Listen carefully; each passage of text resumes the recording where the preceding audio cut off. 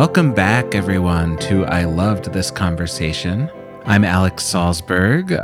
Who am I? I'm a lot of things. I'm a filmmaker. I'm actually just wrapping up a big animated film, huge project, and pretty excited for everyone to see it. And yeah, I'm an animator and a podcaster these days as well. This is my podcast where I talk to creative people in my growing creative community about what's going on in our creative lives.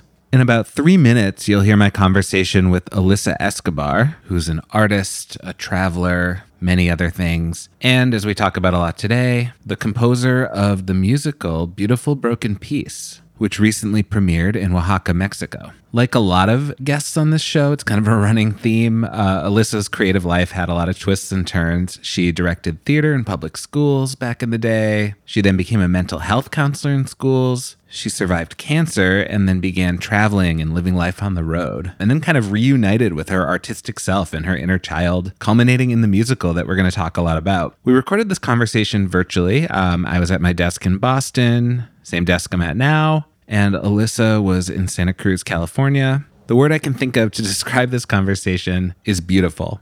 Actually, 2 words, beautiful and healing. The things we discussed, like especially around inner child, mortality, patience, they were really healing and helpful to me a few months ago when we talked. And they were healing and helpful to me all over again as I edited the episode. It's the kind of stuff I think we all need to be reminded of again and again as artists and as humans. And it was really good timing for me to be listening to this conversation again because a lot of it's in my own head, but I feel like I'm at a little bit of a crossroads in my creative career. I had a great year creatively. I finished this huge film project, which was for a client, but creatively, it's one of the things I'm most artistically proud of. And I'm also super excited and passionate about this podcast and even got to do some freelance podcasting work for another podcast.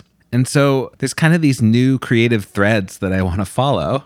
But to be totally candid, for a variety of reasons, it was not a great year business-wise or financially or income-wise, whatever you know what I mean. And I'm kind of at a point where, like, if I follow this creative momentum that I have, that would take me to more experimentation, more exploring of this podcast world, which is, as you can probably guess, not lucrative, or at least not right away. And I'm trying to grow as a filmmaker and writer and keep the creative flow going in that way. But after a tough year income-wise, there's always a part of me that's tempted to just make those safer, like quote-unquote, responsible choices in my career. So still having a creative career, but choices that are a little less new, a little less exciting to me at the moment, a little more guaranteed to like recoup some of that income. And I'm sure like all things, there's a middle ground. My brain tends to split things into all or none. But it's always a challenge to be at a point where like my creative and artistic goals don't line up with my business and financial goals. And I want to be, I keep putting this in quotes for a reason, but quote unquote responsible. But I also know that like if I don't follow the creative passion, especially like newly awakened creative passion, new areas that I'm excited about creatively, that could be really detrimental too. Anyway, this is all stuff that I'm still mulling over. I don't have any answers. Having great conversations with my wife, with friends. But once you hear this episode, you'll probably get a sense of which way I'm leaning after listening to this episode over and over while editing. All right, so anyway, let's get to the episode. I just wanted to say I apologize for the quality of my audio on this. We cleaned it up as best we could, but we were playing with some new audio recording software and my track just didn't come out that great. But our guest sounds great, so let's meet our guest and hear her connection to me. My name is Alysa Escobar, and I got connected to Alex through Dave Marcus, who is the best childhood friend of my lifelong partner. So that's like our way we're connected. But also, Dave Marcus is your partner's cousin. Right. We're like, what is it? Podcast host and guest through marriage or something? Yeah. I don't know. Exactly. But this is our first conversation. And I have to say, I also had to jump on hearing your podcast because Dave Marcus suggested that I listen to the Big Magic podcast, which is like Elizabeth Gilbert, 4 years ago. And I completely ignored him. And then like 4 years later, listened to it and was like, this is incredible. Why did I ignore Dave Marcus? So when he was like, I have a podcast you have to listen to. And like, I think you should talk with Alex. I was like, oh, I'm going to do that and not have like regrets in 4 years being like, why didn't I do that? It was so fun. Well, first, I'm very honored to be put in the same sentence with Elizabeth Gilbert's podcast. And also, yeah, I will say on the flip side, you came highly, highly, highly recommended as a guest from David. So hopefully that's not any pressure, but I'm honored and excited to be here. Well, all right. I'm going to ask you our opening question now, which is, Alysa, what is something you are currently going through in your creative life? I feel like in this moment, and we'll get into this more, is I've just in the last month closed out the show that I wrote the music for and directed and produced it independently. So at this moment, I'm in like, can you slow down and stop? Because there's that energy that comes with doing something like that. And I think there's like a past me who was like, what's the next thing? I've got to get it going. If I don't get it going, like it's never going to happen. And I'm trying to practice. I am practicing. It's okay. It'll still be there. Like if you take a month and you rest and you reset and let yourself just be, the idea will still be there. Like the opportunities will still be there. That's okay. So it's so interesting to have that internal conversation with myself where I'll have moments where I'm like, but if you don't talk to that theater company now, like they're not gonna, like, so that's where I'm at, is like trying to slow down and rest and just having those internal conversations of like, I hear that it feels like it'll be gone, but let's trust if it's the right thing that's going to happen next, it'll be there when you're ready. Wow. I fully relate to so much of what you said. And I need to like have my alarm clock be you saying it'll be there, be patient or whatever.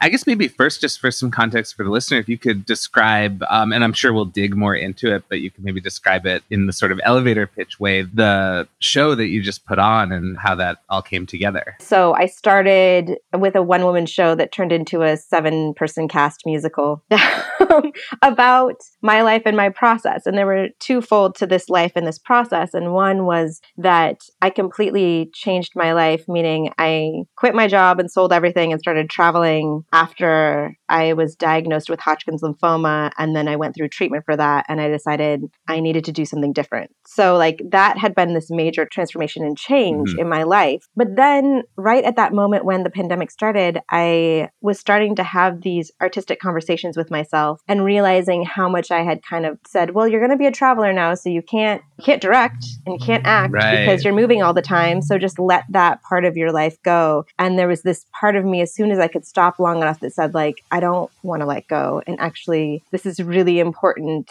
that you don't let go, because what came out for me when I was sick was, if you want to live a life that felt good, that like whenever your last day is, you're like, I lived truly in the way I wanted to live, then you can't let go of creating and acting and singing, because that really made you feel alive while I was going through cancer treatment. Like I went to the Dana-Farber Cancer Institute, which is an incredible place to get treatment. I happened to be living in Boston at the time. And I like went to the drum circles and I wrote songs and I wrote every day and I got to move my body and dance. And I was doing improv with like a group at the time who would like put on improv shows to tell my story. It was just, art was in every single aspect of my healing. And then I said, okay, thanks so much, art. I'm going to go travel. And like totally leave this. And it's okay. I can let that go. And I was like, wait, that was the medicine I most needed. So how can I possibly let that go? So that's where the show was growing out of. And I had no idea where it was going. And then as it happens sometimes when something needs to be made, the right things came along to help me then record the music. The right people came along to help me do the show. And though, of course, it was a lot of work, it was like, I'm on a train and it's not stopping. So I'm going to do the show. Oh, man. Okay. So as usual, I have a million questions launching from that. I guess my first thought, just to kind of follow this thread of the realization, you're kind of in your traveling life. You've been prioritizing travel and living in different places. And then it hits you to prioritize art. The show, Beautiful Broken Piece, is about having cancer and changing your life and your career. Did that come to you right away, or was it a longer journey to like biographical art? In the beginning of the show, there's this whole part where I'm like, yeah, but you're kind of boring. And like, who wants to listen to what you have to say about your life? that feeling that I think comes with like doing something that vulnerable.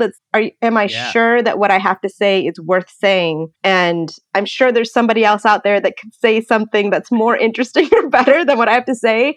And yet I'm still going to do it. I got very involved with a certain type of improv while I was living in Boston. And I've stayed connected with people all over the world who do this type of improv. It's called playback theater. People tell their stories out in the audience, and then a group of actors uses dancing, singing, all these different things to play back the emotional heart of the story. So for me, that brought together my theater background and my mental health background in a way that felt really sustainable and exciting. There was a woman I knew who had helped somebody else create their one-woman show. And I called her up and I was like, what do you do? And she was like, I will just ask you what you want to talk about that day, and then we'll record the whole thing. And you take it back and you make it into a show, or you make it into a song, or whatever you want. So we had like an entire session where I just did a back and forth conversation with myself where I was like, but nobody cares. Well, somebody probably cares, you know? And it was like, I had to talk that out, and then I had to write it out. And then I created a song about it. So it was a whole process to get over that leap. But I think that without that other person sitting there, it would have taken a lot more time. And it was really good to have somebody reflect back to me, like, literally what you just said was fascinating to me as another artist to watch you go through this process. So therefore, you've already started a show. Before you even got started, you didn't know, but you were starting the show when you had a conversation with your inner child. Yeah, I've listened to the music from the show, which is available, and I love it. I love your voice, and I really enjoyed listening. You're definitely very interested in this idea of an inner child. And I believe the three main characters of the show are an adult, a teenager, and a child, versions of you, or you as the character in the show. And I'm curious, like, what was important to you about including these three specific versions, like these three snapshots? Yeah. It's internal family systems therapy meets individual rock musical. It's so interesting because part of it was integrating all of these parts and integrating the whole experience of illness into my being. And yeah, I felt like this shift for myself, having just put the show out into the world and having it be seen, that now there's some sort of ease within myself by actually doing that action, which I can't fully explain, but I can say it feels different to me now. And those three pieces just kept coming up in all the internal work I was doing. This little kid who is actually the wisest part of myself. Yeah. That's the part I found it's interesting, because so often it's like, oh, and this comes from a mental health background, which was what I did later on in life. Was I became, a school therapist, and I studied clinical mental health counseling and did that work. So often what we'll talk about in that genre is, oh, we have to learn how to reparent ourselves, or we have to learn to be kind and gentle with this, upset kid. And that's like the part of us that we maybe don't trust. But for me, it became the opposite. As the artistic part of me, that's the part I most need to trust, is this little kid who has no filter, who does not think about what other people think. They're like, I just want to have fun and do this, so let's do it. And that's the part that's going to be connected to my art, that I for so long had been like, we've got to wait. No, I'm not going to really attend to you right now. Like, just be patient and we'll get to the art, until this little part was like, I'm not going to talk to you anymore. Like, I'm done being in relationship with you if this is how it's going to be. And the more I acknowledge and listen to and go with those impulses, the more I receive as a creative human being. And the more I'm like, oh, this is more easeful. And the more I'm like, no, we don't have time for you, and this is not the time for you, the more it gets quiet. And I'm kind of like, when I do sit down to do my work, oh, I don't know what to do, because now I've shut down that part. So that part was really important to come into the show. And really, for me, it was also connected to stress, to like not honoring my boundaries, and a lot of things that I felt like led to me being as run down as I was. And there's no reason or rhyme for Hodgkin's lymphoma except for stress. I mean, really, they're just not sure why it happens. And it happens for young people often. I'll never know how or why it happened, but I will know that like I wasn't honoring that part of myself, and I was kind of putting it on the back burner, saying like, when everything else is done, I'm allowed to now give myself a little treat of a little artistic moment.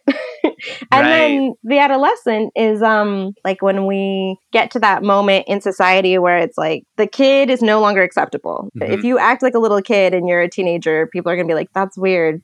stop. And you're like, okay, Yeah. I'm learning. I'm learning not to be a Yeah. weirdo, even though it's you helpful still as an play with artist. that toy? Yeah. Yeah. And so there's like that part, but it's also, I felt like that's when I learned art comes after you've finished everything. It's like your treat at the end of, you've eaten all your vegetables and now you can do the thing that you artistically like. So do all your math homework or like get these grades. And if you do all those things, then the art is allowed. And so I felt like that representation was important to have in the show. The inner child and I guess the inner teenager, the inner adolescent, in addition to being characters in the show, how often day to day now are you speaking with, metaphorically speaking with these parts of yourself? I'm lucky enough that they come out to play with me. And I have, a practice of like daily journaling. So I feel like that gives a space for that. But also, it doesn't happen always, but I like to do a check-in, especially with the little one, because I feel like a lot of what the show is about is like, how did I repair that relationship? And in any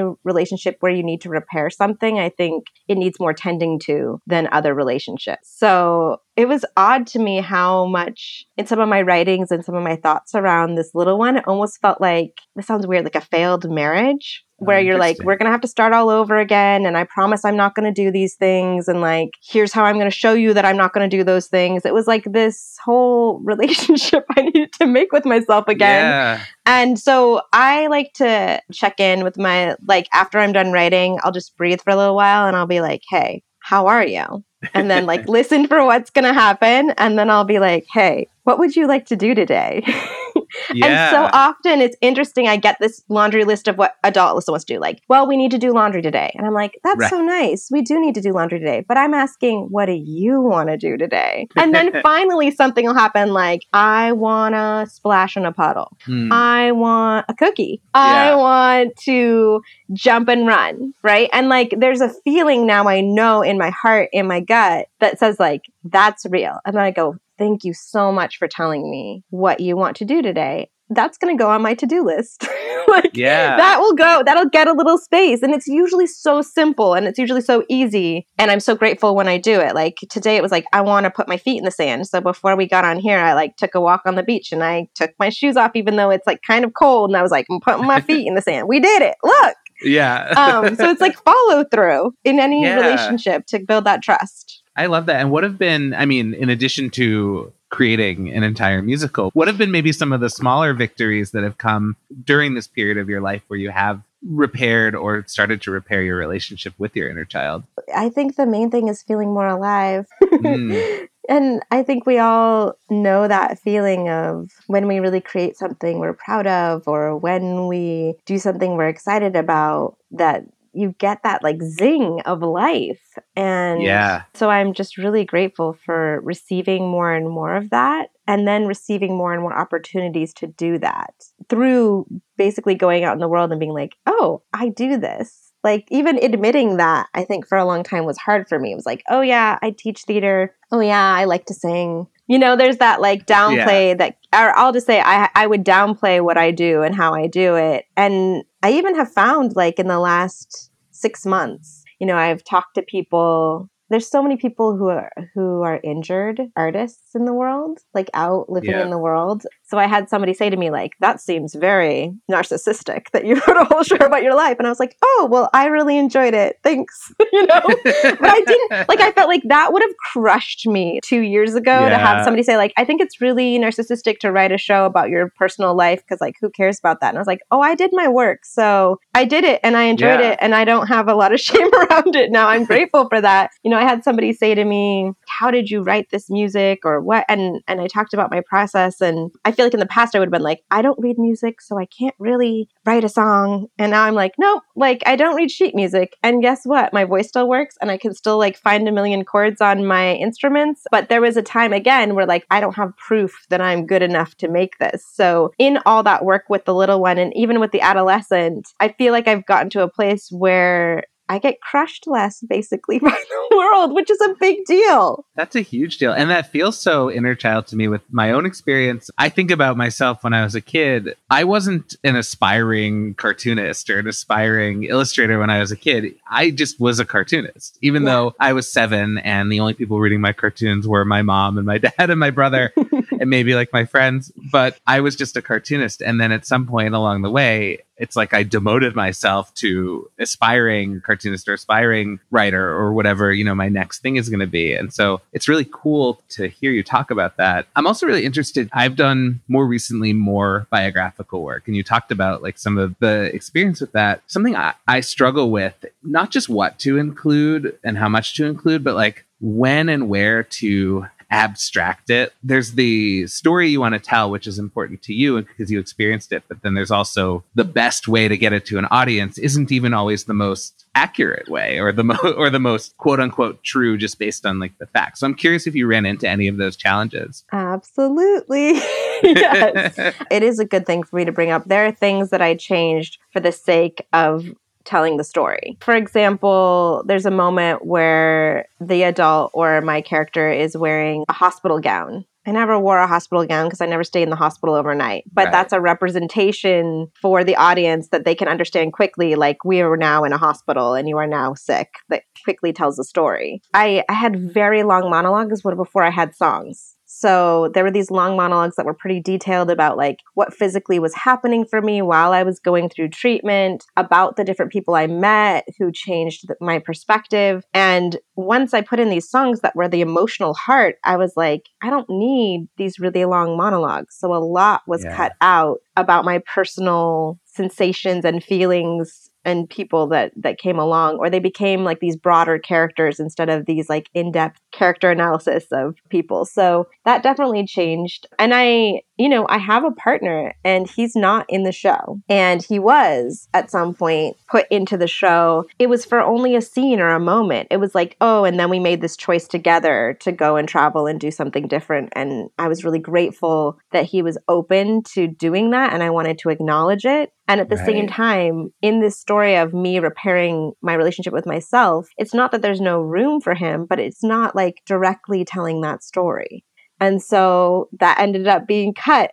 The experiences that led to this biographical musical, almost everyone, not necessarily to the degree that you did with a major illness, but almost everyone has some sort of major shakeup at some point in their life. Those of us who are like lucky enough to get through that major shakeup, it can be such an opportunity, like especially as a creative person. So I'm kind of curious, like, what would you tell someone who's right in the middle of their shakeup? And what might you tell someone who's like hasn't had that happen yet? The show is intended in some ways to be like, if you've never been shook up, can you see my shakeup? And maybe it can help you before you have to have the shakeup. And we all have to have them in some ways. But I'm like, is there anything you're questioning or anything that like feels too hard or too scary to look at? Try doing it before you end up in this place where it's like, you have no choice. I had no choice. It was like, I'm going to spend 6 months being pretty miserable, mostly by myself, because, everybody's working and I'm like home, sleeping, resting, feeling not great. And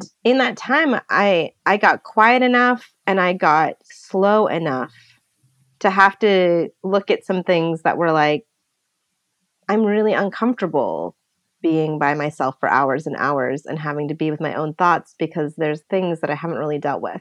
And I'm really uncomfortable not doing and making and being productive because there's something internalized in me that says that is what makes me worthy of existing, is that I make things.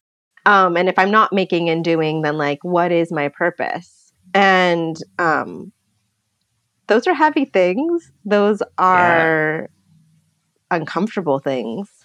And I don't know if I hadn't had 6 months of basically having to stop and be with them, when those things would have come forward. But once I saw them, I couldn't unsee them. And once I knew that like the way I had been living, which was, fast paced and like I can do anything because, I was diagnosed when I was 30. And it was like all of those years of 20s was like, I can do so much, and I can do more and more and more and more. And I get rewarded for doing more and more and more. Like people are really excited and happy when I'm like, I can also do that. So for a recovering people pleaser and perfectionist, that's like the ultimate, like, yes, I'll do it. And I was like, oh, I got to remove myself from this because I won't stop. that was when I was a mental health counselor in schools. I worked with populations of students that really benefited from mental health support. And also, there were like 350 of them and one of me. I was never going to be able to do as much as was needed, but I was willing to do as much as I could possibly do. And they're actually a beautiful broken piece. The title came out of a conversation again that I recorded with myself where my question was, I don't understand why I left the work I did because it was needed. Mhm. That is needed work in the world, and I feel selfish that I left doing it. I had this whole moment where, for whatever reason, I visualized this huge glass structure that had been clearly broken and it had been left in a corner to kind of collect dust. And I was like, I want to protect you. You're all I have left of this artistic part of myself, and you've been battered and bruised and you've broken. All I know what to do is to keep you from anyone seeing you because I can't let you break anymore. I need you to still exist. And really, out of that whole conversation, I realized the question isn't why did I abandon that mental health work? The question is why did I abandon the artist? Because the artist was Mm. there first and was my thing that really was joyful and I wanted to be doing. And for all the reasons that happened throughout life, I said, you know what, this isn't steady enough work. This isn't going to be sustainable. All those things, I'm going to go do other work. So it just was letting go of this idea that I abandoned something that was meaningful. It was really meaningful, and I'm glad I did it, and I learned a lot. But the true abandonment happened long before that. For somebody who's going through the shakeup, like, it's not easy. It's really Mm. hard. And hindsight is always 2020. So, like, looking back, I'm so glad I made that choice. But at the time, there were like hours of tears and like many conversations of me being like, I can't abandon this path because I've made a commitment, because I've come this far, like all the reasons I could give for not changing my life. And then saying, I'm going to do something really scary. You know, I've practiced for most of my life choosing the known path. I thought of it like a muscle. Like I have a muscle that's really good at knowing what's most secure and the best path and the most, I think I know what's going to happen if I choose this way. And that there was this like atrophied muscle to be with the unknown. And in facing illness and in facing the ultimate unknown, I realized how much I needed to work that muscle. Those muscles needed to be evenly available to me. In choosing to do what I did, which was transform my life, I went into not knowing all the time. And with that, I built strength. I've not been through a major illness, or not for myself, but I think like everyone, I also have moments where I think about mortality or Yeah. scary times in that regard. And there are times when facing mortality gives me more peace in that I can look at the art I've made and feel grateful for it, or it gives me that perspective, that sort of maybe cliche, but that life is short kind of perspective. But then there are other times where it, as a creative, scares me in that way of like, what if I never get to make all the art that I want to make? I have so many ideas. I want to live a long time. I want the longest possible time to make art. And you're someone who has faced mortality in a more literal way. So I'm curious, like, where you maybe have fallen on those thought processes around that. Yeah. As you say that, I feel like the best life I can imagine is one that I don't want to ever end. Mm-hmm. Yeah. So it's like there's grief all the time about that we have limited time. Yeah. And I remember sitting in a group for young adults with cancer, and somebody said, "It's not that the clock goes faster; it just starts ticking louder." And that really was one of those moments where I was like, "It feels so close." Like this idea of my mortality feels closer than it ever has before.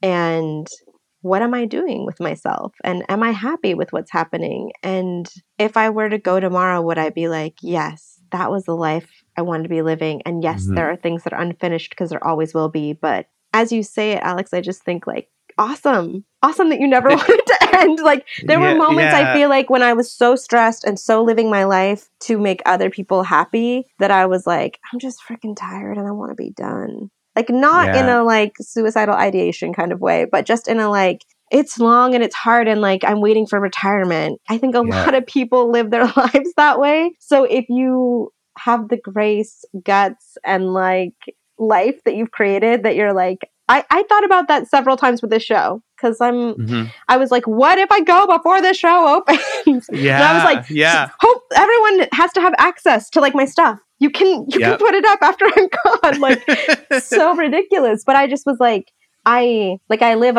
a life now where I'm like, I'm so excited for what I'm making, what I'm doing, and I want to make sure it gets into the world. That in itself tells me I'm doing what I need to be doing because I feel the preciousness of my life. I feel the preciousness of my life in a different way than I did when it was like, I'm being good. I'm living a good life that people will look at from the outside and say, like, what a nice choice and what a good job, versus living a life where I hope people still feel like, what a nice choice and what a good job. But the most important thing for me at this point is that I'm like, my life is precious. I love it. And I don't want it to end. Oh, wow.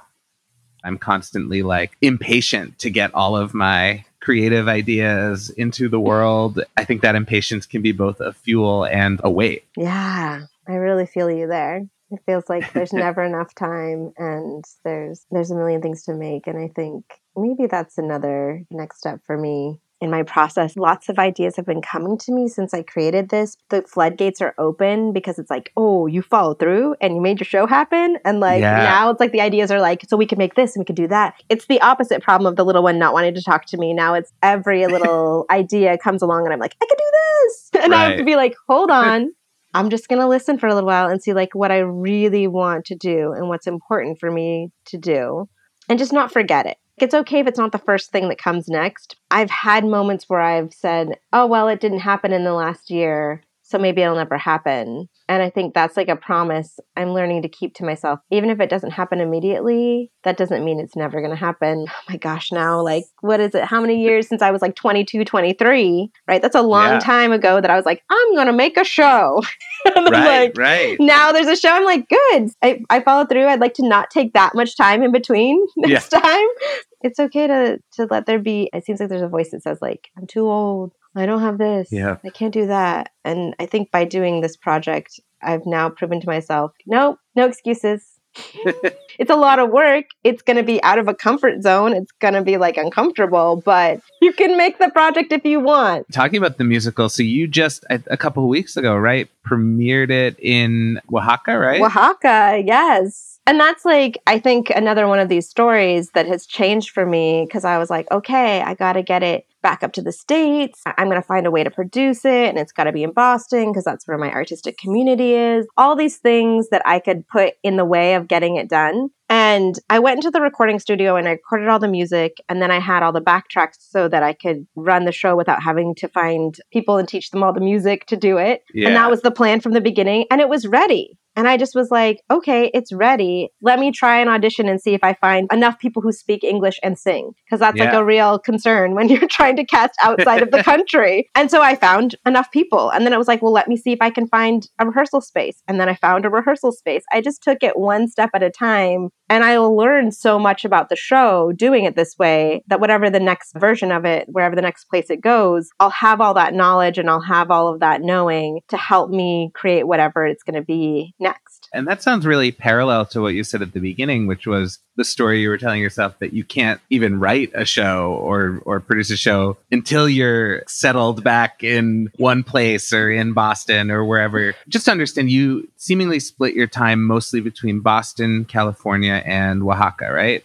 And I don't know where in California. I apologize. I'm in Santa Cruz most of the time. But yeah, I am splitting my time. I'm definitely getting more and more time in Oaxaca. And this was like a push to do that because now I have a bunch of amazing folks who like act and want to work together. And I'm like, cool, what are we making next? What were some of the things you learned as you pushed yourself to not wait till you're quote unquote back in Boston or in one place or whatever? Well, it's interesting. The beginning of this journey was Artist's Way, which is Julia Cameron. I started the Artist's Way, and one of the things that Julia Cameron says is like, pray that the bus will get there, but then run like hell to catch it. And I felt like that was a lot of this. Like, I was like, I really want to do this show and make it happen, but also I'm going to go out and like knock on doors and tell every person I meet, like, I'm working on the show. I need to find these types of people. Who do you know? I learned how much work that is. Like production is really hard, and then producing in another language is a whole other level. A lot of it's just saying, if I'm clear on what I want and I'm like, I want a space like this, I want to find these things, people will come to you and say, oh, I just went to a show and I saw this really cool space and I thought of you because you mentioned that.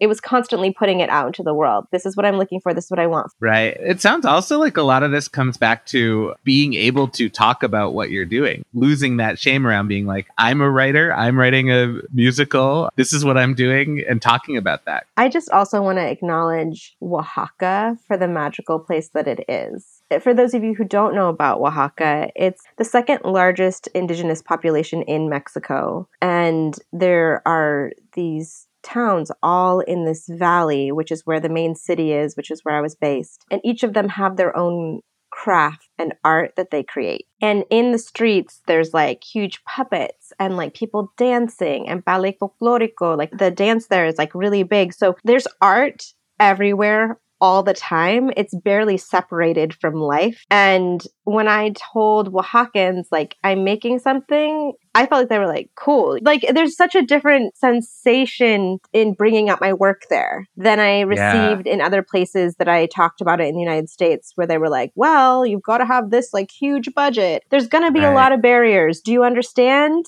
And I feel like Oaxaca was like, how can we help you? Because you have to make your art. It's very important. This sounds like the United States is the adult and Oaxaca is the inner child in a sense, in that metaphor. Yes. Yes, it was. It was like, okay. And so there was a lot of people who jumped right on and were like, I'm so excited you're making something. Let's make it happen. How can we make it happen? And that is huge. And I'm sure you know. It's huge as an artist to have people be like, I'm excited about your work and I want to be a part of it. And then I wanted to talk a little about your lifestyle of traveling and living, I guess, more globally and more in different places, because I also relate the past couple of years. You may know my wife, when we met, she was living in Tel Aviv. And since we got together, we've been going back and forth a lot more. Prior to the pandemic, I had a very Boston-centric life, both in terms of I grew up here, and so I have a lot of roots here, but also even maybe more importantly, the 5 years before the pandemic, I had really built a very solid art community here around animation and around teaching and all the stuff I was doing. So many amazing things came from my life becoming more global, but I have had to grieve the easier things about having one place with one community. I'm curious what some of the challenges were for you when you switched from, it sounds like a pretty Boston-centric life, to a more global, on-the-move situation.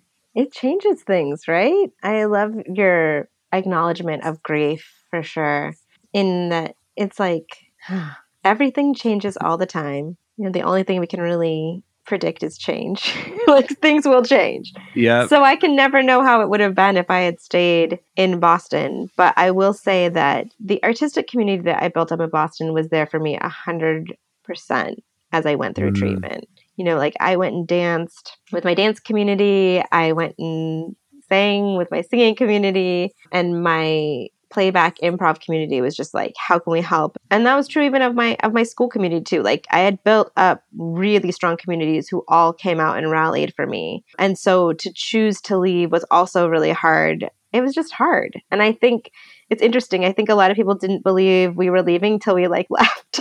They were like, yeah, because I'm married to a Bostonian New Englander, been there for life. Yeah. And there's kind of like a vibe, like, why would you ever leave? We're all here. Yeah. And then he met a Californian, and I was like, I like to go all over the place.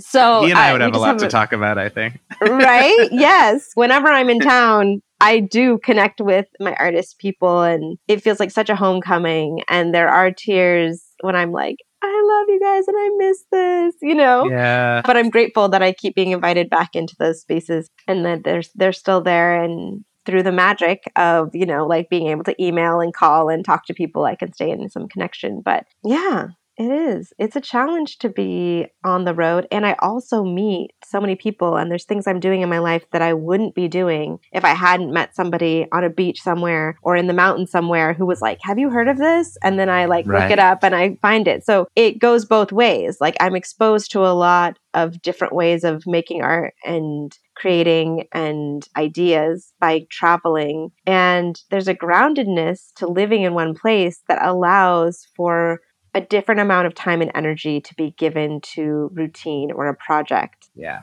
We have to get to our lightning round. Our first lightning round question is, what is something you learned the hard way that you would be happy for other people if they could just learn it the easy way? If you could just tell them right now and they're like, oh, good idea. And they can save a lot of time and energy. This is a weird thing to say, but I wish we could see clearly the things that we have been told that weren't true. Like Yeah. I wish that's like magic. I wish there was magic to Mm-hmm. see that. I know that's not the same thing, but so much work to uncover it. It's not something that anybody can teach you. It's like to Yeah. do your own personal deep dive and digging. And like, I didn't even realize some of these things that I'd put in my own way, these Mm-hmm. blocks that I had said, like, it's not possible because until I did that work. And if I could wave a magic wand for another person to be like, whoa, you can just see, like when you put a black light, on something and you're like, Yeah. I can, not something terrible, but like you can just see, Yeah. like, these are the things that you were told that like are Right. not reality. And they cast a spell that told you like you can't do it and like clear it.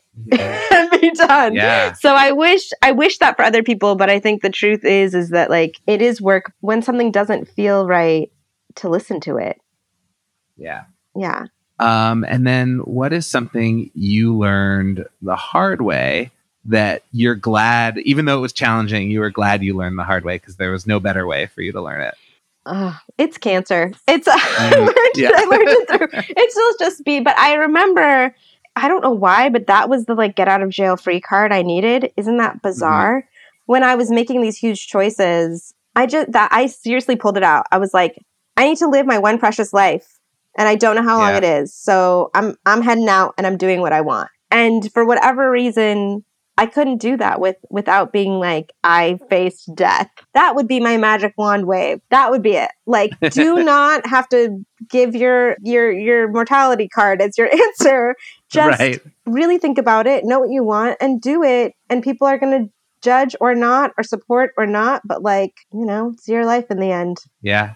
Our last lightning round question is, what is a favorite thing? And you can have more than one if you want, but what is a favorite thing to do that has nothing to do with writing musicals and creating plays and performing arts? It still has to do with it. I mean, it all has to do with it. But Yeah. I love knowing another language, and I love Mm. getting to talk to people about the differences in culture in that other language. Like, I feel like I get there's a lot of magic we're talking about, but like, there's like kind of like this pass that I get where like all of a sudden I get to have these deeper conversations, and I'm really interested in having deep conversations. And I love hearing about what is your relationship and how do you feel? And like, I like these conversations. And so in speaking Spanish and living in countries where that's the case, I feel like I often get to sit down, especially in like communities of women, and have these conversations that might not happen if they weren't in that person's first language. And if I didn't have this like interest in hearing about their lives. I'm just interested in people's Yeah. lives. So it all comes back to like, then you write and then you create and you find things from it. But I love that. I love speaking another language and being allowed into communities. If you were to learn the next language after Spanish, is there one you have your eye on or your Oh ear my on? gosh. Everyone tells me that French is easy to learn after you've learned Spanish, but I'm actually Right. taking a trip right now to go to these small towns in Alsace where my family is from, which is part Oh, of cool. France. And one of the reasons I learned Spanish is because my last name's Escobar and I appear Latina. And so like a lot of people assumed that I spoke Spanish. I learned Spanish like kind of out of peer pressure, but I'm glad I did. I'm going to go to these parts of France and I'm going to be like, my family was from here for many generations a long time ago. And I can't say that in French. And so there's a part of me that's like people's expectations told me to learn Spanish, but like there are these French roots that I don't know the language and I couldn't connect in that way. And so I am feeling a little bit like, oh, I wish I had that these days. Well, all right, Alyssa, this was amazing. I'm so glad I got to talk to you. David was right to recommend Oh, you. I'm really glad we got Um, to talk too. Thank you. if folks want to follow you, follow your work, follow Beautiful Broken Peace, keep up on what's going on with that and everything you're doing, where should we direct them? You can check out Instagram. I've got Beautiful Broken Piece _musical, which will have actually what's happening with the musical. You can see clips from the most recent show. There's a website, beautifulbrokenpiece.com. Both of those places, I will be saying I recorded the show. And so I will have some place where people can access seeing the recording of the show in the next couple months. Cool. And then if you want to find me, Alysa, Alysa Escobar on Facebook, or if you just Google that, you'll find all sorts of things for the show and for my work that I do. So that's all the places you can find me. Cool. Awesome. Well, thank you so much for taking the time to chat. And I'm so excited to see what you're up to next and where you go next. Yeah. Thank you so much.